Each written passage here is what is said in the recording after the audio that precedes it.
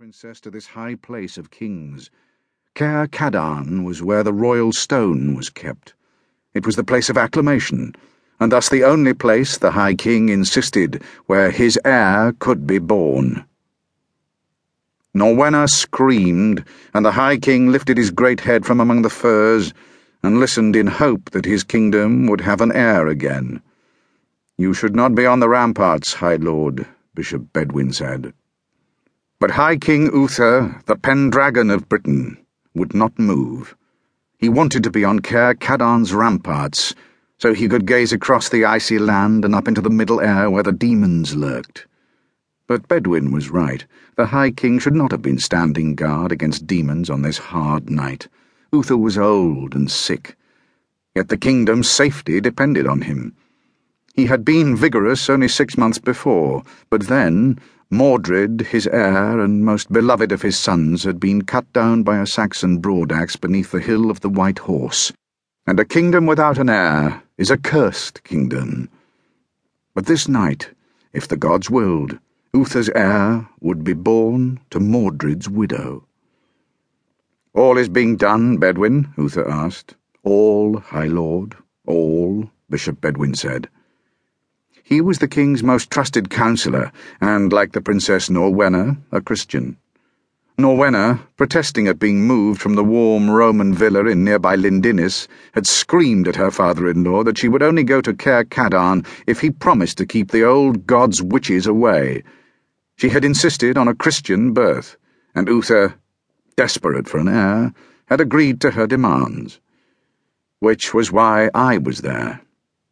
I was a child on the edge of manhood, an errand runner who crouched frozen beside the king's chair on the ramparts of Caer Cadarn. I had come from Innis Widrin, Merlin's hall, which lay on the northern horizon. My task, if ordered, was to fetch Morgan and her helpers, who waited in a hovel at the foot of Caer Cadarn's western slope. The Princess Norwenna might want Christ's mother as her midwife, but Uther was ready with the older gods if that newer one failed. And the Christian god did fail.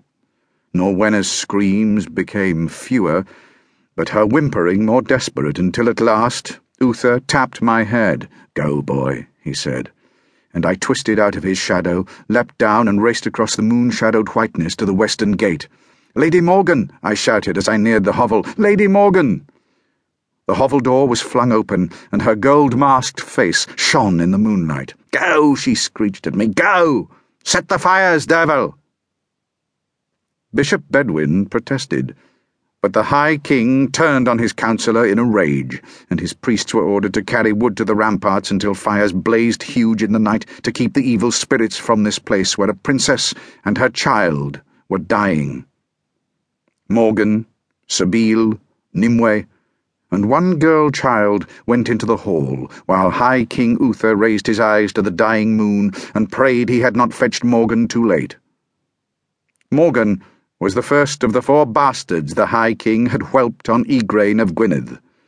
Uther would doubtless have preferred Merlin to be there, but Merlin had been gone for months, gone, it seemed, into nowhere, and Morgan, who had learned her skills from Merlin, must take his place.